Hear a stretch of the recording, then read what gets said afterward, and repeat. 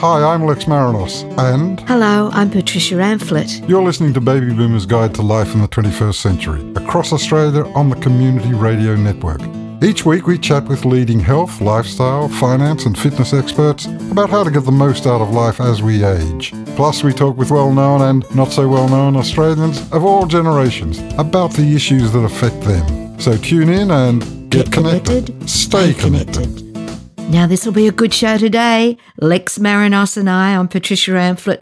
We've got some terrific guests and lovely topics. Oh really? Name one. Well, understanding home care with Craig Gear. Okay. And let's face it, we're all heading towards that time in our lives when we might be searching for some home care. Nostalgia Town. Oh, this is excellent. Elizabeth Chong. I remember her when I was growing up and Mum would watch cooking Chinese food for the very first time. She's great. Millions of Australians made their first sweet and sour pork. They love it to pieces. Now, what about the money extra today, Lex? We have a complicated relationship with money, and Mark Bynum is going to steer us through that thorny patch. It'll be good, though. He'll take us through. He's great. And we're stepping out with Robin Campbell. Campbell from Keppel. Have you been to Keppel? Oh, I got wrecked on Keppel. Did you? Did you? I bet you did. Keppel's lovely. In other words, another great show. Oh, I can't wait. Baby Boomers Guide.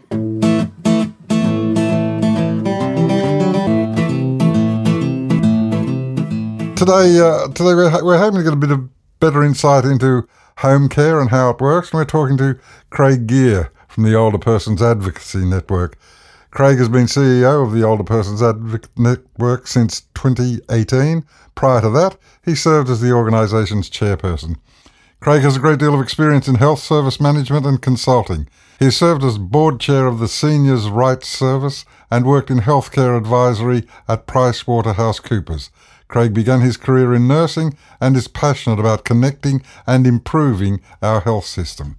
Craig, welcome to the show. Thanks, Lex. Good to be here. Now, how did you get into this area? Craig, you seem to have both a background in accountancy, in crunching the numbers, but also in aged care. Is that the combination you work for? PwC is known for its accounting firm. It also does sort of a whole lot of consulting advisory work. So I worked there when PwC was involved with a whole lot of aged care and health reform. And one of the passions that I had is about trying to fix the health system and the aged care system. And so I'd actually come from the prison system, which really scared a lot of the partners there when I'd say that, where were you before? And I'd say I was in prison. And so that used to freak them out a little bit.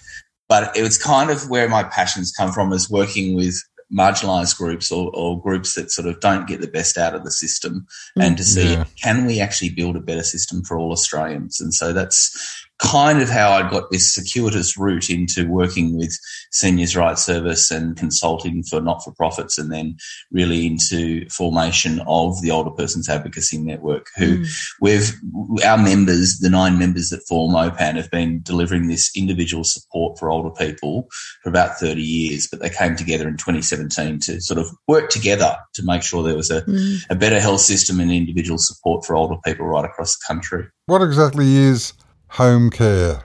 It sounds as though by its title it should be obvious, but how would you define home care? Yeah, so when we speak to older people, they say to us, and this is one of the tenets within the Charter of Aged Care Rights, is everyone has the right to their independence. And older people say to us that's one of the most important things to them, is to maintain their independence. And so effectively what home care, the Commonwealth Home Support Program and the home care packages that are another part of the program at the moment, that's what they do, is to able to keep people in their homes longer, keep them independent and keep them connected with their community. And that's what people say, that's what they want. When is a person eligible for home care, Craig? So we've got a system where they put, I suppose, a limit. The age limit for most people is 65 and 65 and above. For some other groups, those who might age earlier might be at risk of homelessness, and also for our First Nations people, they can qualify for home care at 55. So it's also about what's your function like, and what sort of supports you need to keep you living well, connected to community and living in your home.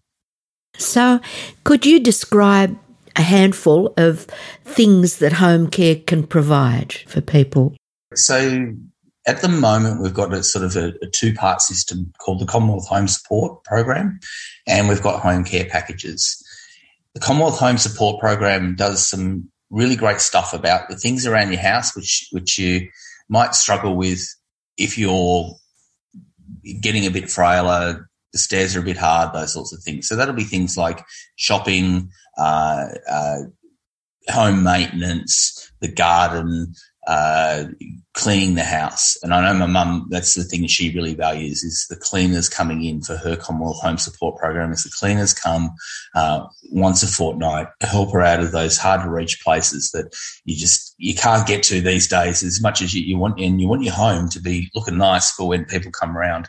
So that's what the Commonwealth Home Support Program does. The home care packages bring some of that clinical and additional support in, things like nursing care, someone checking with your medicines, someone coming to help you with your shower, those sorts of things. So it's more intensive support, and there's different levels, and I can step you through those levels and basically how you get an assessment for which type of home support is right for you. And Craig, how is it? What's the funding model? Do I have to pay for it? Is it supported by the government? Is it privately funded? How does it work? Yeah, so for most people, you'll pay some small amount. There are assessments that get done around your finances, not normally on your assets, but normally on sort of your cash supplies, I suppose. But for those who are on the pension, that'll be a small amount. For some retirees, then there's a proportionate amount that you contribute. And that gets assessed by what we usually term Centrelink Services Australia, and they'll do an assessment of those sorts of things. So it'll be a small contribution, but predominantly most of it gets paid by the government as a subsidy to the aged care provider.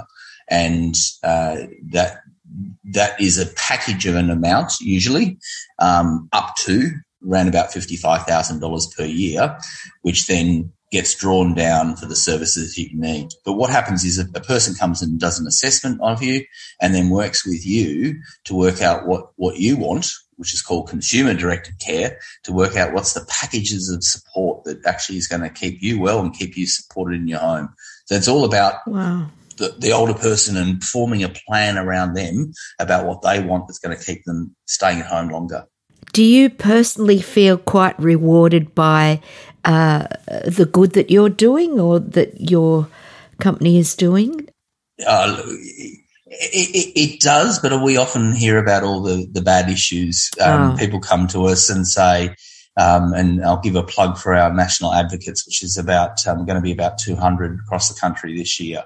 And on 1-800-700-600, they are there to support and provide individual support, advice, information, and go into bat for people when they're not getting the best out of their from their provider. And if they've got issues, and we just say, look, speak up and let us help you get the best out of your package. Someone saying to me yesterday, what would it need to do to get you to so you don't have a job anymore? And I would love that to be the case, that I didn't need to do, because if we do our job well, people will be able to stand up and do this for themselves.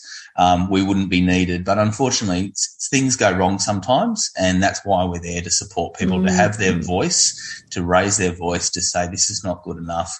I want this resolved, and how we're going to do this better so that I can get the support I need. That's what an advocate does, I suppose. Yeah. And what's that number again? Say that number. Yeah, it's really quite easy to remember, 1-800-700-600. So I go 876, 1-800-700-600. Thanks, Craig. Craig, is there a component of home care? Does that overlap with medical services? And if so, is there a discrepancy between what happens in metropolitan areas and what happens in regional areas? We know from recent reviews into aged care and medical and services and health services that the regions really struggle for accessibility for a lot of people. So what is the overlap between medical services and home care, and is there a discrepancy between metropolitan and regional? Yeah, so the way you kind of access aged care services is through ringing what's called My Aged Care, and then getting an assessment set up, and the teams will come out and either speak to you on the phone or come out to your home. That doesn't take away from the really important work that your GP does, and that primary care work, and what often they do is a chronic disease plan or a health assessment, and then work out a plan of care. So that's that sort of primary care, important work around your health services, and then these aged care services come in to support that as well. So it sits a bit separately to that, but it's really important that those two systems work together, and that your GP knows that you've got the supports at home that are being provided to you through My Aged Care and the aged care system. Mm-hmm. And metro and regional? Sorry, in the regional stuff, yeah, look, it is sometimes a challenge. We're seeing some really innovative models where the community is getting together and building their own services, providing supports for people there. That's one thing we're championing, to make sure that no matter where you live in Australia, you've got access to these services. Sometimes there's a little bit less choice, but we're working on that as well to make sure that people have got choice and control wherever they are. So if people, would love to contact you, they can Google myagedcare.gov.au, or they can phone, see if I can remember, 1800 700 600. That's it, Patty. Yeah, 1-800-700-600. There's lots of webinars and videos and stuff on our website, which is opan.org.au. The My Aged Care is who you ring if you're going, I think I need a little bit of support at home and this is going to keep me at home. Yeah. Go to the My Aged Care website or give them a call. Yeah. But if you need help with the services you're receiving at the moment, give us a call on 1-800-700-600. Well, my husband and I are fortunate we've not needed any of that, and I was totally unaware of it anyway. So now you've enlightened me and many people. But quite recently, like last week, my husband was in hospital, and he's older than I am, and doesn't look it. No, I know, he looks terrific, and it was a minor thing he went to hospital for. But however, a lovely, lovely person came and spoke about this, My Aged Care, and we were so enlightened. We'd not heard about it, and we both thought how wonderful. Of course, how lucky we don't need it at the moment, but it was great to know that that is available. And I know I've spoken to a couple of older people than us who also didn't know about it, who really need that care, and already they're on their way to receiving it. So thanks. Craig, thank you very much for talking to us, and let's hope that we can do you out of a job at some point. Yeah. that would be wonderful. Many thanks, Craig. Lovely to meet you. Bye-bye. Lovely speaking to you today. Thanks. See ya. And now it's time to have a cuppa in Jeff's Cafe, where people of different ages talk about the theme and interview of the day. And welcome to this episode of Jeff's Cafe. We're going to talk today about that interview we just heard with Craig Gear on home care and home care costs for older Australians. And today in the cafe, we have three people representing different ages. First of all, we have Isabella, who is aged somewhere between 18 and 39. Elise, who is aged somewhere between 40 and 61. And Yvonne, thank you so much for joining us. Now, I'm going to throw, actually, Isabella, to a question for you about Craig Gear. Is it important, do you think, that people continue to be able to stay at home as they age? Absolutely. I think it gives people a lot more dignity to be somewhere, especially if it's somewhere that they've spent a large part of their life, and to have the things that they've built around them. Our homes are everything. I completely agree with that. I never thought about home care or aged care, but now my husband and I are both involved in it, and I do agree that I think it's important for people to stay at home as long as they can. And, I think what is available these days through, home care is, although it might it's had its ups and downs over the last couple of years, but people can stay in their home with help. and, receive the help that they need, because it does come to a lot of people eventually. That's right, Yvonne. And as Craig mentioned in the Charter of Aged Care Rights, one of the tenets is the right to independence. So to keep people, in their homes longer and connected with their community is so important, isn't it? Oh, it is. And I think we've seen that through the last couple of years with COVID, in particular. And we've seen the scenes at the aged care residences, and a lot of people suffering because of COVID, families and so on. Isabella, have you thought much about home care at your tender age? I definitely, my partner's parents have just moved to a community which they have more assistance and stuff, which I think is definitely something we have to think about a little bit more at the moment, I guess. Yes. But on my mum's side, I know that my mum's dad wants to stay independent and in his own home for as long as possible, and he's made that very clear. And I completely understand where he's coming from with that. I guess there does come a time when people can't stay at home. My husband has been diagnosed with dementia and with another illness, and I want to keep him at home as long as possible, and trying to prepare myself for that. And I'm lucky that I have supportive children. I think they call them the sandwich generation. They've got children themselves. My grandchildren, they're in the teens and the 20s. And now they've got us. Yeah. It's also easier for the children to support us at home as well. I'm the carer for my husband. I had a struggle working through aged care packages, also my computer skills, and I've actually needed my two sons to do various things.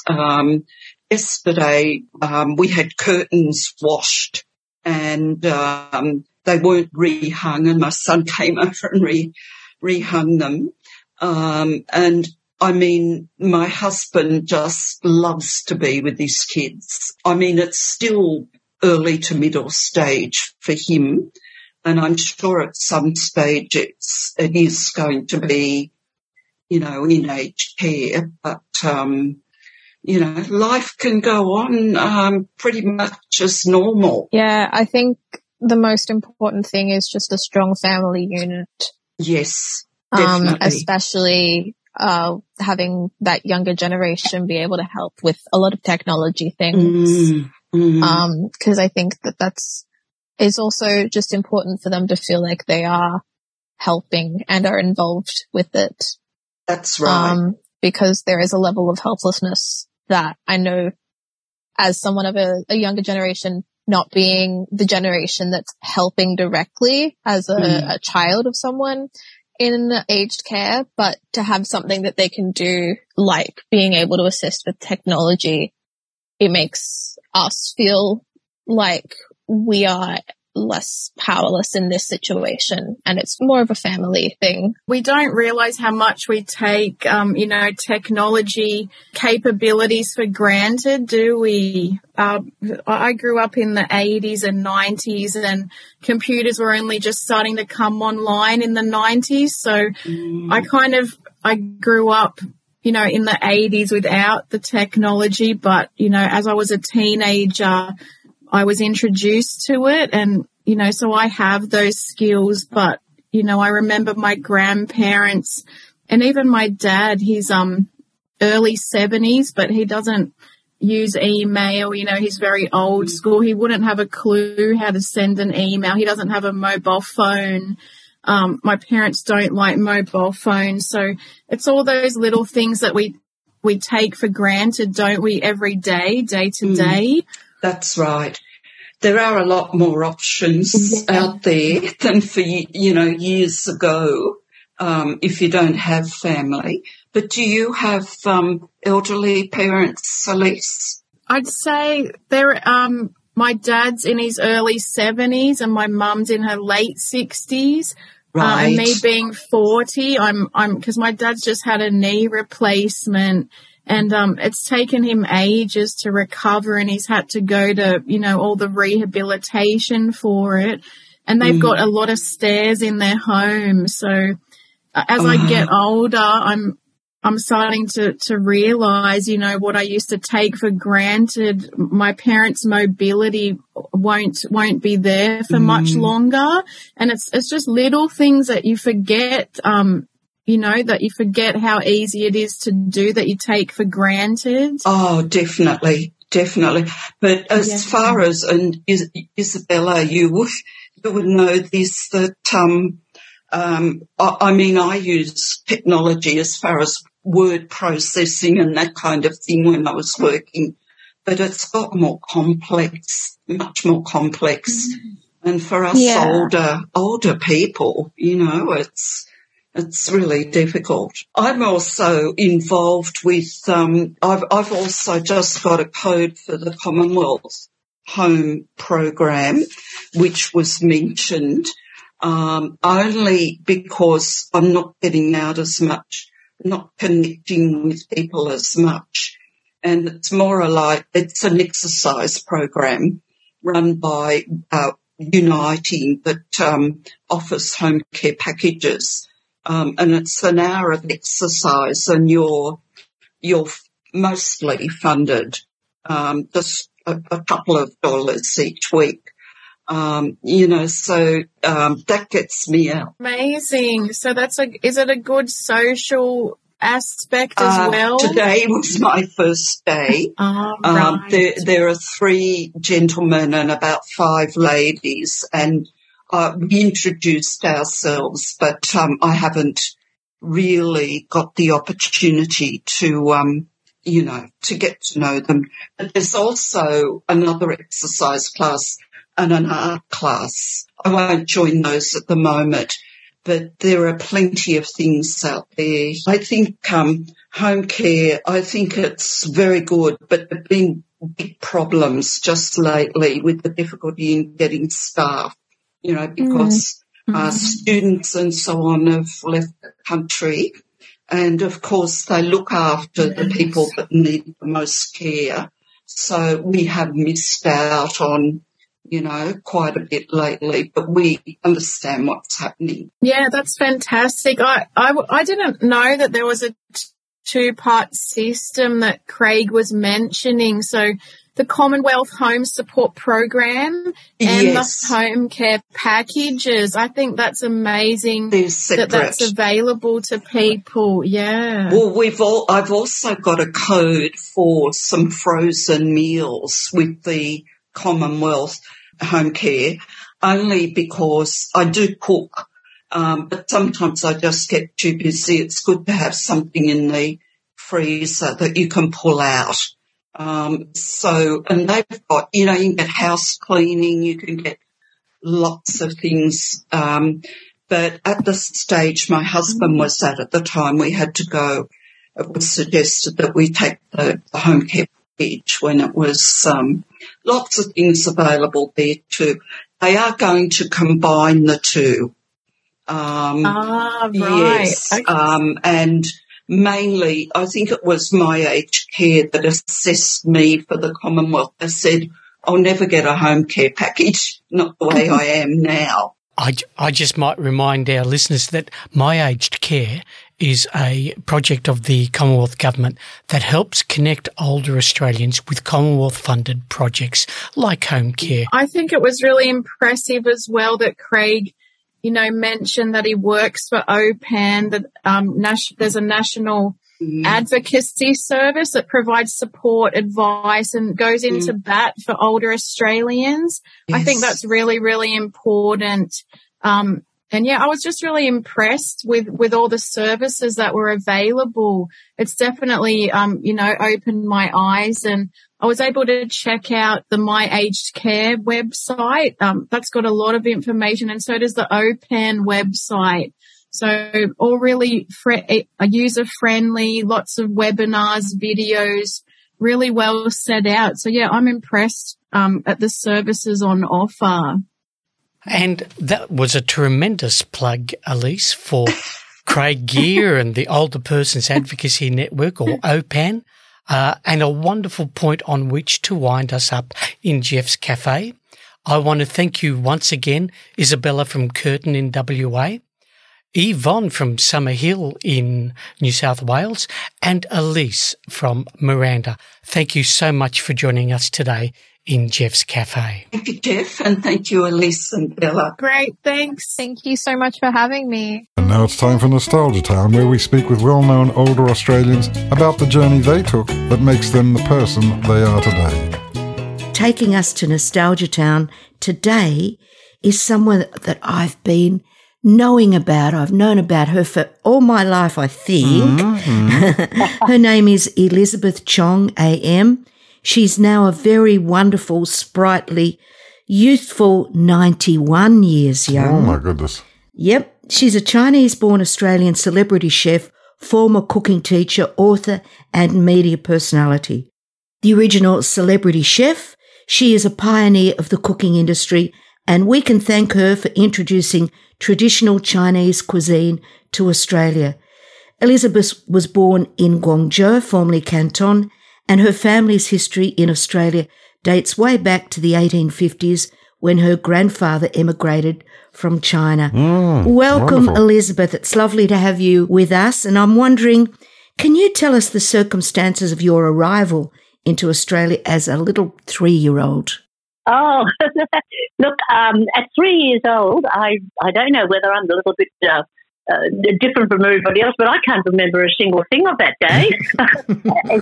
I think I can remember things when I'm a little bit later than that, and anecdotes, and you know, when your mother and dad tell you what you said and did at that certain time, and they've become sort of part of my memories now. But I was told that when our ship landed in 1934, I think I was barely 3 years old.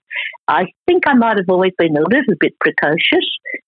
I don't know, but Mum said that because my father was in Australia, you know, on the docks waiting to meet us, was Mum and his mother, my grandmother, and my 3 other siblings, eldest sister, eldest brother, and then second sister and myself.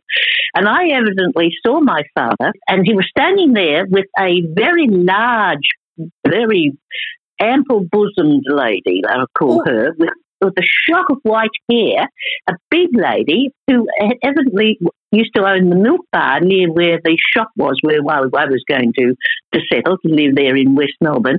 And she was helping my father greet us, and a very lovely, kind lady. But I shrieked with terror, I believe, because I had never seen a big lady like that before, let alone a lady with big bosoms and the lady with white hair, because everybody I knew had black hair and they were little.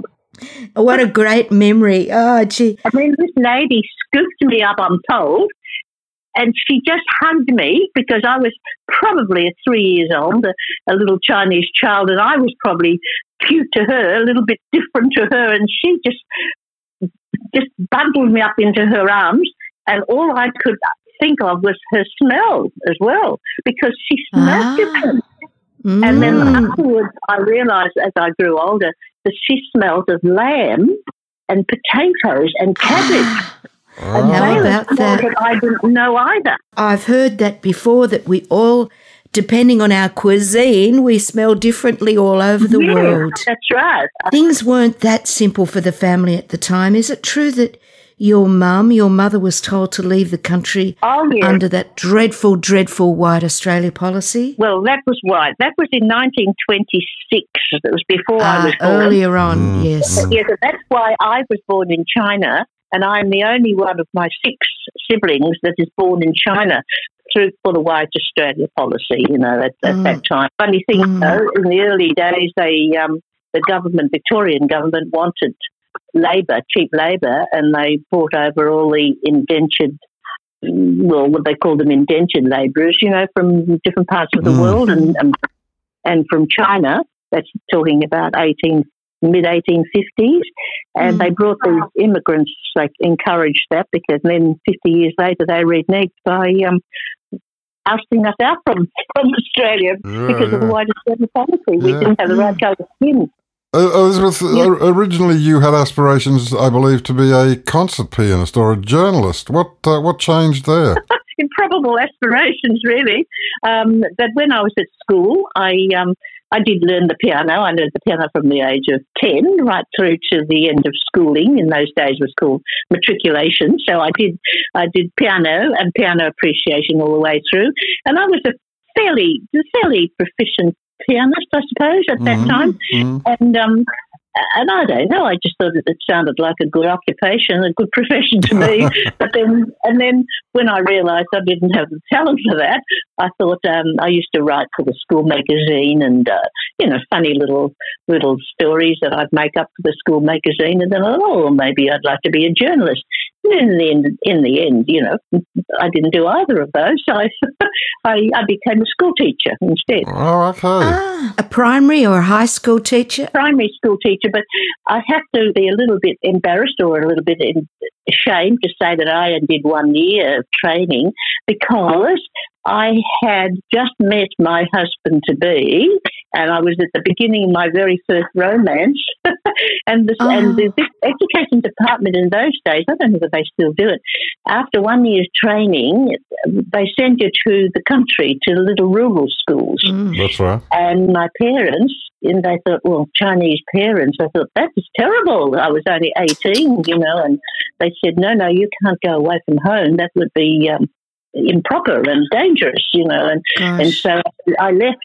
And I don't think I objected too much because I'd started this romance, and I thought, I really don't want to leave Melbourne at that time, but I loved my teaching, and I think they did give me the grounding that to become a cooking teacher, which I didn't ever think I would be in the food industry.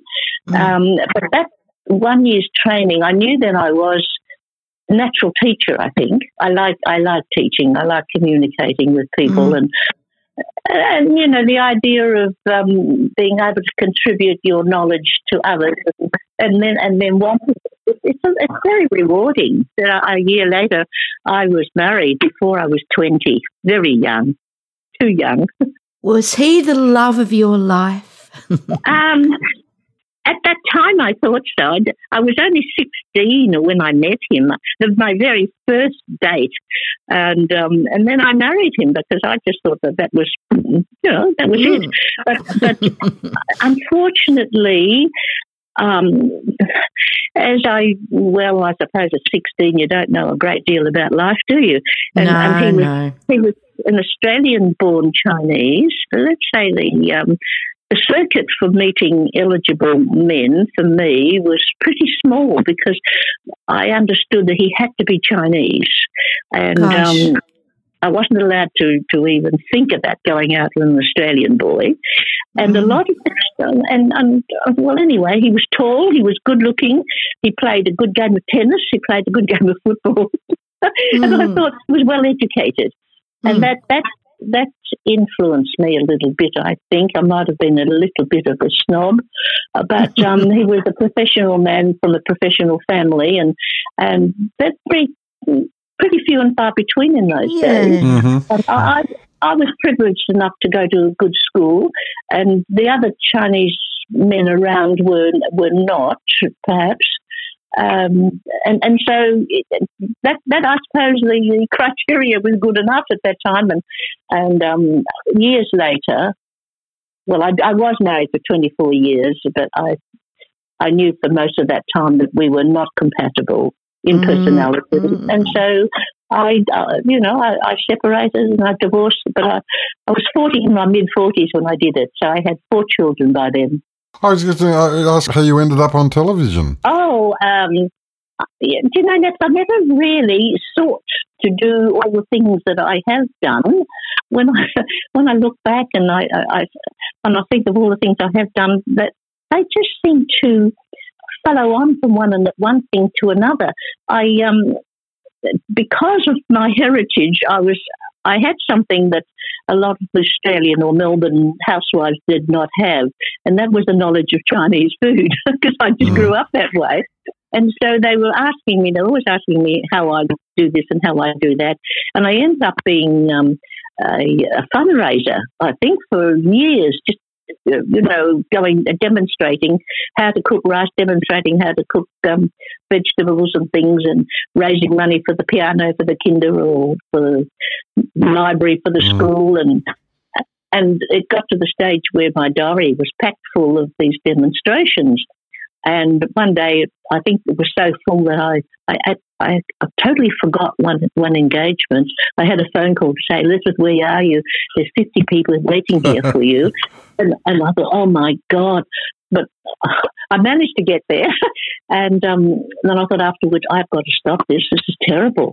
And then 10 of the local school teachers where my children were attending formed themselves into a little group and presented themselves to say, we're going to be your students. We want you to start cooking classes for us. Please teach us. And I thought, oh, that might be better than all the demonstrations. I'll do an odd class here and there. And I thought that might be the end of it. And then that class of 10 just kept growing, and I had a waiting list, and I didn't know how to stop. And so it became almost like a part of the eastern suburbs of Melbourne to go to an Elizabeth Chong cooking school. I had people from all over Melbourne coming then, and one of the students who was sitting in there, her name was Claire Carney, and she was the buyer for Hill of Content bookshops in Collins Street, Melbourne, very, very well-known bookshop. And she suggested I write a book. She said, you've got to write a book, Elizabeth, and the way you teach is the way you should write the book. And Macmillan's was the publisher, and that book was quite a hit. It was called The First Happiness. And from then on, I think people got to know me more and more, and I had all sorts of people in my classes. I won't name them all, but quite famous. Actually, one of them, I won't name her, but she's our present governor of Victoria. And I didn't know that, of course. I didn't know that at all until I went to be presented with the Order of Australia just 2019, and up on the platform when she was pinning the medal on me, she said, I'm one of your students. Oh, that's a great story. Amongst one of those students in the classes then was a lady who had some kind of a senior position at Channel 10, and she said, I'd like you to meet my manager because I think you should be on television. I said, I can't believe that. And before I knew it, I was on Good Morning Melbourne. That was early 1980, I think. And then Good Morning Melbourne with Annette Ellison and Roy Hampson. That went on for a few years until the program closed. And then I did win a very prestigious book award in France for the best cookbook of the year. Oh, wow. And you do a book circuit, with your publisher, and when you're there. And at that time, Good Morning Australia had replaced Good Morning Melbourne, and the iconic Bert Newton, of course, was the star of that, the presenter. And so I went on that show and presented my book with Bert, and I thought that was lovely. And before I left the studio, Bert's producer came up and said, Bert would like you to come back next week, and if you would like to stay on. And that's how I got on to Good Morning Australia for 12 or more years. And it kind of became a television person without even knowing how it happened. Excellent. We're very pleased that you did become famous and that we could look at you. I have to ask this. When you were teaching cooking to groups of people, what was the dish that they really wanted to perfect? I think it was mainly I wanted them to get rice perfect. I just couldn't cope with the fact that everybody had soggy rice or bad rice. Yes. And that was my passion. But their passion, I think, was dishes like sweet and sour pork. Yes. And, curried prawns and rice? No. I think it was Cantonese cooking, of which that's where I am at because I'm Cantonese, from the southern China. At that time, that's all I knew because they were virtually dishes I grew up with, really. They were my mother's and grandmother's recipes, and I just simply cooked the way they did. And I think sweet and sour pork was very popular. Fried rice was very popular. But on every appearance, which was every week, sometimes twice a week, viewers were asked to write in, for their favourite recipe of the week. I think sweet and sour pork always topped the list always. Yes, it's a favourite, a perennial favourite. Well, when it's cooked well, it's a really very fine dish. But when it's cooked badly, it's abysmal. I think what used to spur me on was the fact that it was a deep cultural pride. I was determined to change things because I knew everybody that was associated with me, and everywhere I went, and everybody loved Chinese food, but they didn't appreciate it, and they didn't really understand it at that time. It was sort of cheap and cheerful to them, and they didn't understand the sophistication and the beautiful simplicity at the same time that goes with Chinese food, and the detail of preparation and the care and the love that's got to go into every dish. They used to, do you remember those days when they used to just, the mothers' clubs, I remember, they used to buy these packaged soups and get some minced pork or minced chicken, I suppose, in those days, and throw in the packet of soup and turn it into Chinese chicken chow mein or something. They used to do this sort of disgusting. Yeah. And I think it hurt my personal and cultural pride, I think, and then all I wanted to do, they didn't revere it as they did French cuisine, but they loved it. And I knew they loved it, and so I was determined that they should do it the right way and learn it. And so that has been my passion for 57 years. I had my cooking school, and somebody's added it up. I haven't, but I had 35,000 students in my time. Wow. Yeah. And I think I changed the homes, the kitchens in Aussie homes as a result of that to a great extent, I think, Now I believe 1 in 3 homes owns a wok. Oh, that'd be right. Yes, of course. The chopsticks sit in the cutlery drawer along with knives and forks, and I guess soy sauce sits along tomato sauce. And that's right. I think it's a part of Australia now, and I'm very, very proud, I think, that maybe I've had a great deal of significance and contribution to that. We're very happy for the contribution you've made. Yes. Elizabeth, you mentioned culture a lot, and you talk in reference to your own Chinese culture, but what about growing up? What about movies and songs and Western television and theatre? I suppose I grew up with 2 cultures, especially before my teen years. I was almost probably 70% Chinese and 30%, I was at school, and I was at home with mum and dad, and I spoke Chinese only with mum and dad and grandma and aunties and uncles, and ate only Chinese food. As I went to secondary school, I think that's when it started. I became more and more conscious of leaving behind some of the Chinese ways that I grew up with and becoming more and more, I suppose, socially westernized. My dad was an unusual man. He encouraged and fostered a great relationship between being Chinese and Australian. He said, Australia is our home. And he never held us back. I had girlfriends home for weekends. I was allowed to go away to my girlfriends when they had holidays or back to their houses. And I think it was because of his love of Australia and Australian people that I developed that as well. And I became increasingly more Australian, I think, in my teenage years. I can remember at the school I went to, they had a dance. I think I was probably about 15 or 14 or something, with the Scotch college boys came over, and I didn't get one dance. I remember sitting there. I think they looked at me and they thought, well, she could be a bit strange. I don't know. But they were too scared to ask me to dance. Perhaps I didn't think I could speak English, or perhaps I thought I couldn't dance or whatever. But I then wished I were not Chinese.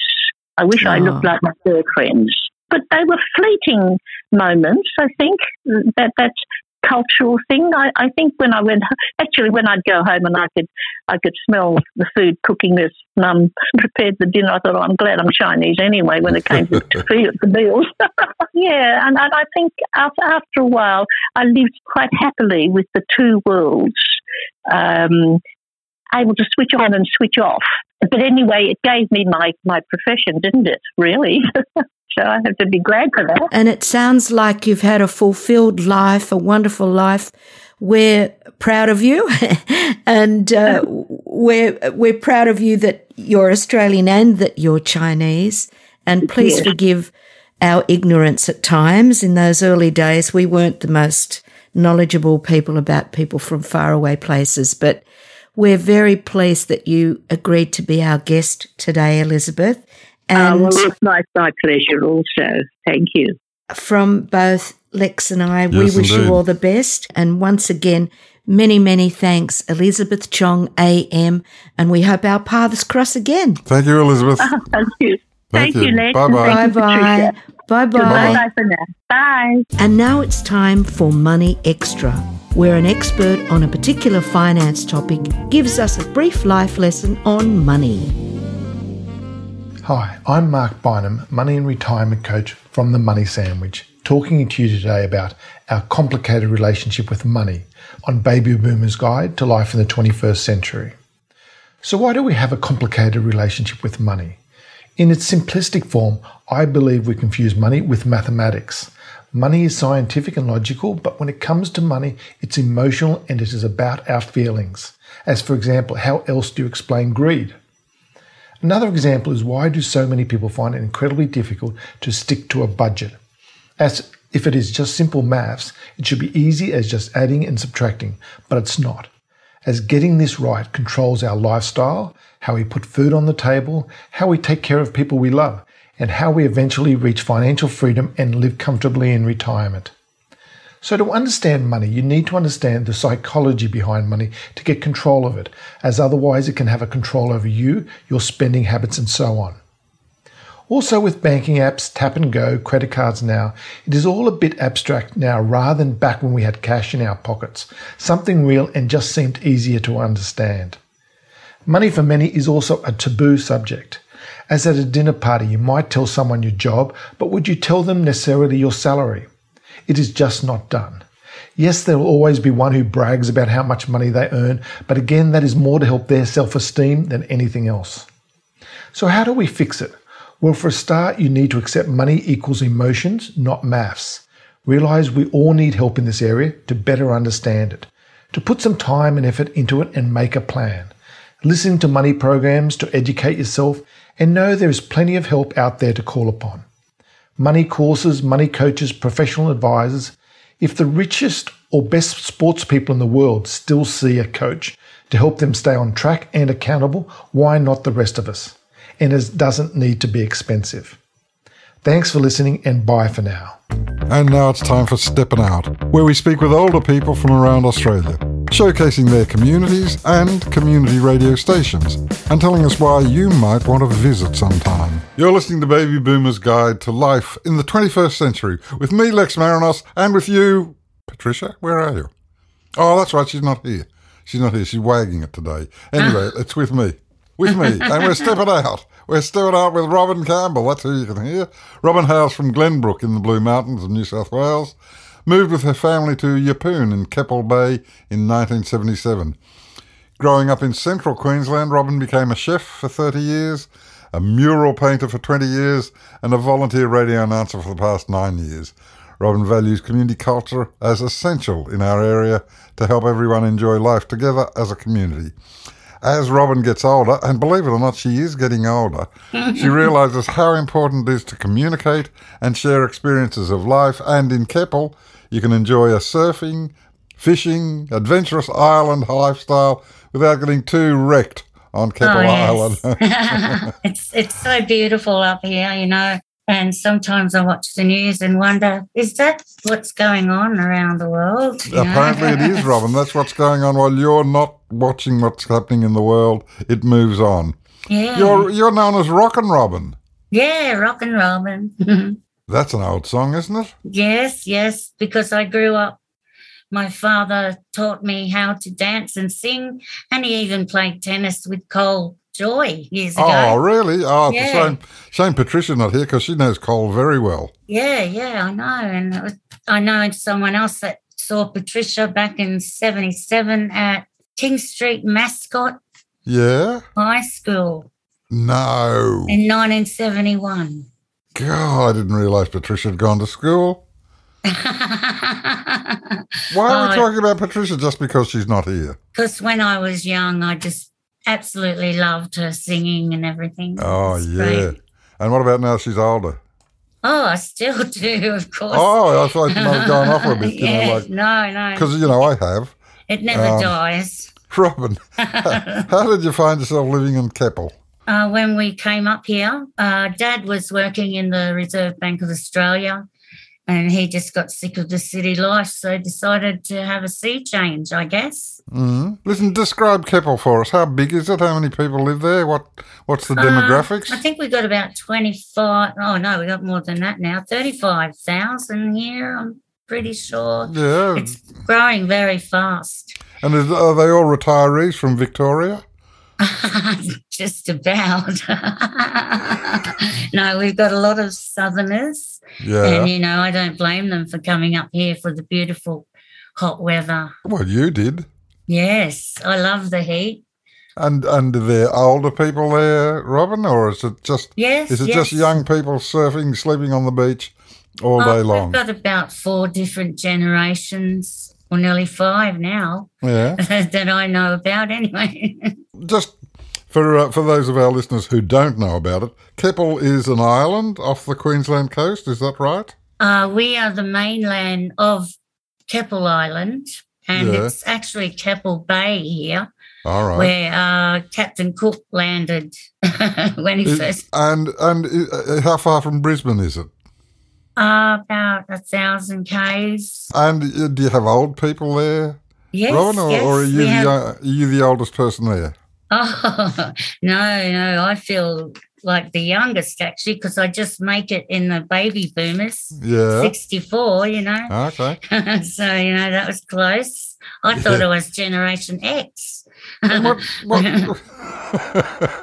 the appeal of Keppel for older Australians who think, might, the grey nomads who might get in the, get on the chopper and Yes. come over and have a look? What's the Beautiful appeal? beaches to walk along with your little pals, your little puppy dogs and everything. Mm. And there's golf and bowls and tennis. There's everything here. Have you got shops?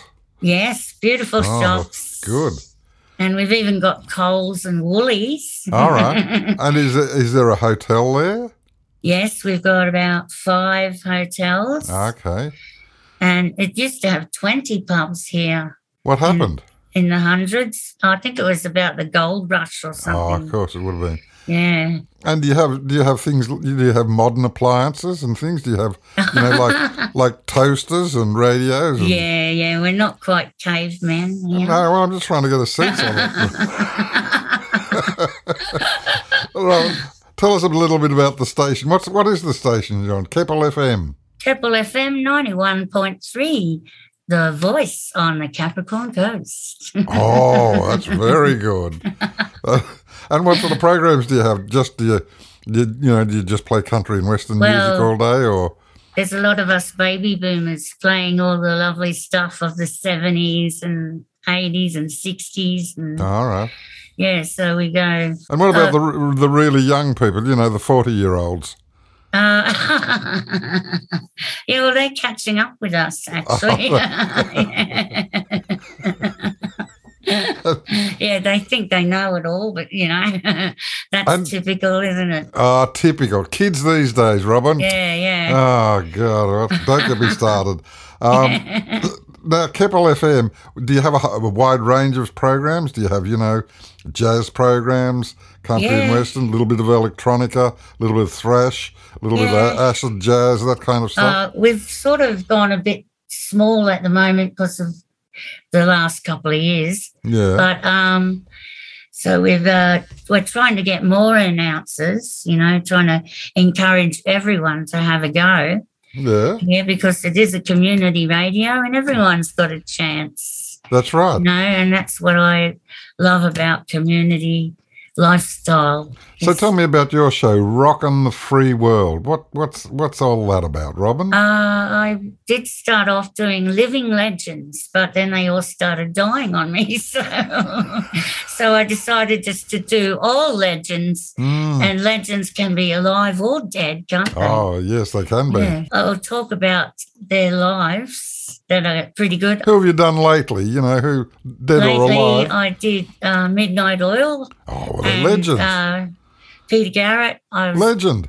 talking about how they're doing their last tour. That's what they say now. John Farnham said that about 20 years ago. I love their latest hits. Yes. It just really gives me a lot of buzz because it makes me realise, you know, there's still lots in us legends, isn't there? Oh, absolutely, Robin. You're talking. Yes, absolutely. And, Robin, why do you think the listeners at Keppel FM, why do you think they enjoy Baby Boomers so much? Because we're still getting around and raging, you know, still go and have a drink at the pub, and we like to have a dance. Yeah, good on you. Yeah, now RSL here is great too. And all joking aside, Robin, you maintain a lot of social contacts. Social interaction is good for you? Yes, definitely. I need social interaction. Otherwise, I just go crazy, you know, looking at four walls. Yeah, I know. But I am an artist, so I can imagine lots of things anyway. Well, I was just going to say, you're looking at four walls, you can just see four canvases as far as, you know, they may be walls to anyone else, but they're a blank canvas to you. How'd you get into mural painting? I started off just doing little canvases, and then I thought, no, I've got to... So I painted on those cane blinds. All right. And how'd that happen? So were you just graffitiing one night and you got caught? or did someone say, I've got a wall here, would you like to paint it? It happened when I had an accident and I didn't know how to give myself a rehab, I guess. Yeah. By painting, because it's very... good. It does a lot to the brain when you're, you know, worried about things and everything. Robin, I want to end on a positive note, so I want to end on thanking you very much for having a listen to your show, which I'm going to do, and thanking you for being on our show and for taking our show. Yeah, well, thank you, Lex. It's been a pleasure and a privilege. Good on you. Well, we'll rock on to Keppel FM next time we're around. I have interviewed a few famous people, so I'm really stoked about all that. So good on you. Excellent. Okay. Keep rocking, Robin. Okay, and thank you, Lex. Take care. And that's it for another episode, another jam-packed episode of Baby Boomers Guide to Life in the 21st Century. What have we got next week, Patricia? Well, we're coming up to Women's Health Week, and we have Emeritus Professor Julie Biles, who'll take us through the very latest on women's health. There is so much more to learn. Have I got the week off? No. Oh. You have a wife, you have daughters, you have granddaughters. Oh, yeah, I suppose they all qualify as women, don't my they? word. They sure do. And whirling us through Nostalgia Town is the original Carlotta. Get those clothes off, Jeff. Come on, they don't belong Jeffrey's to you. pinched all of the frocks. I was going to dress up for it. I went to my wardrobe and Jeffrey had pinched all the frocks. From Carlotta.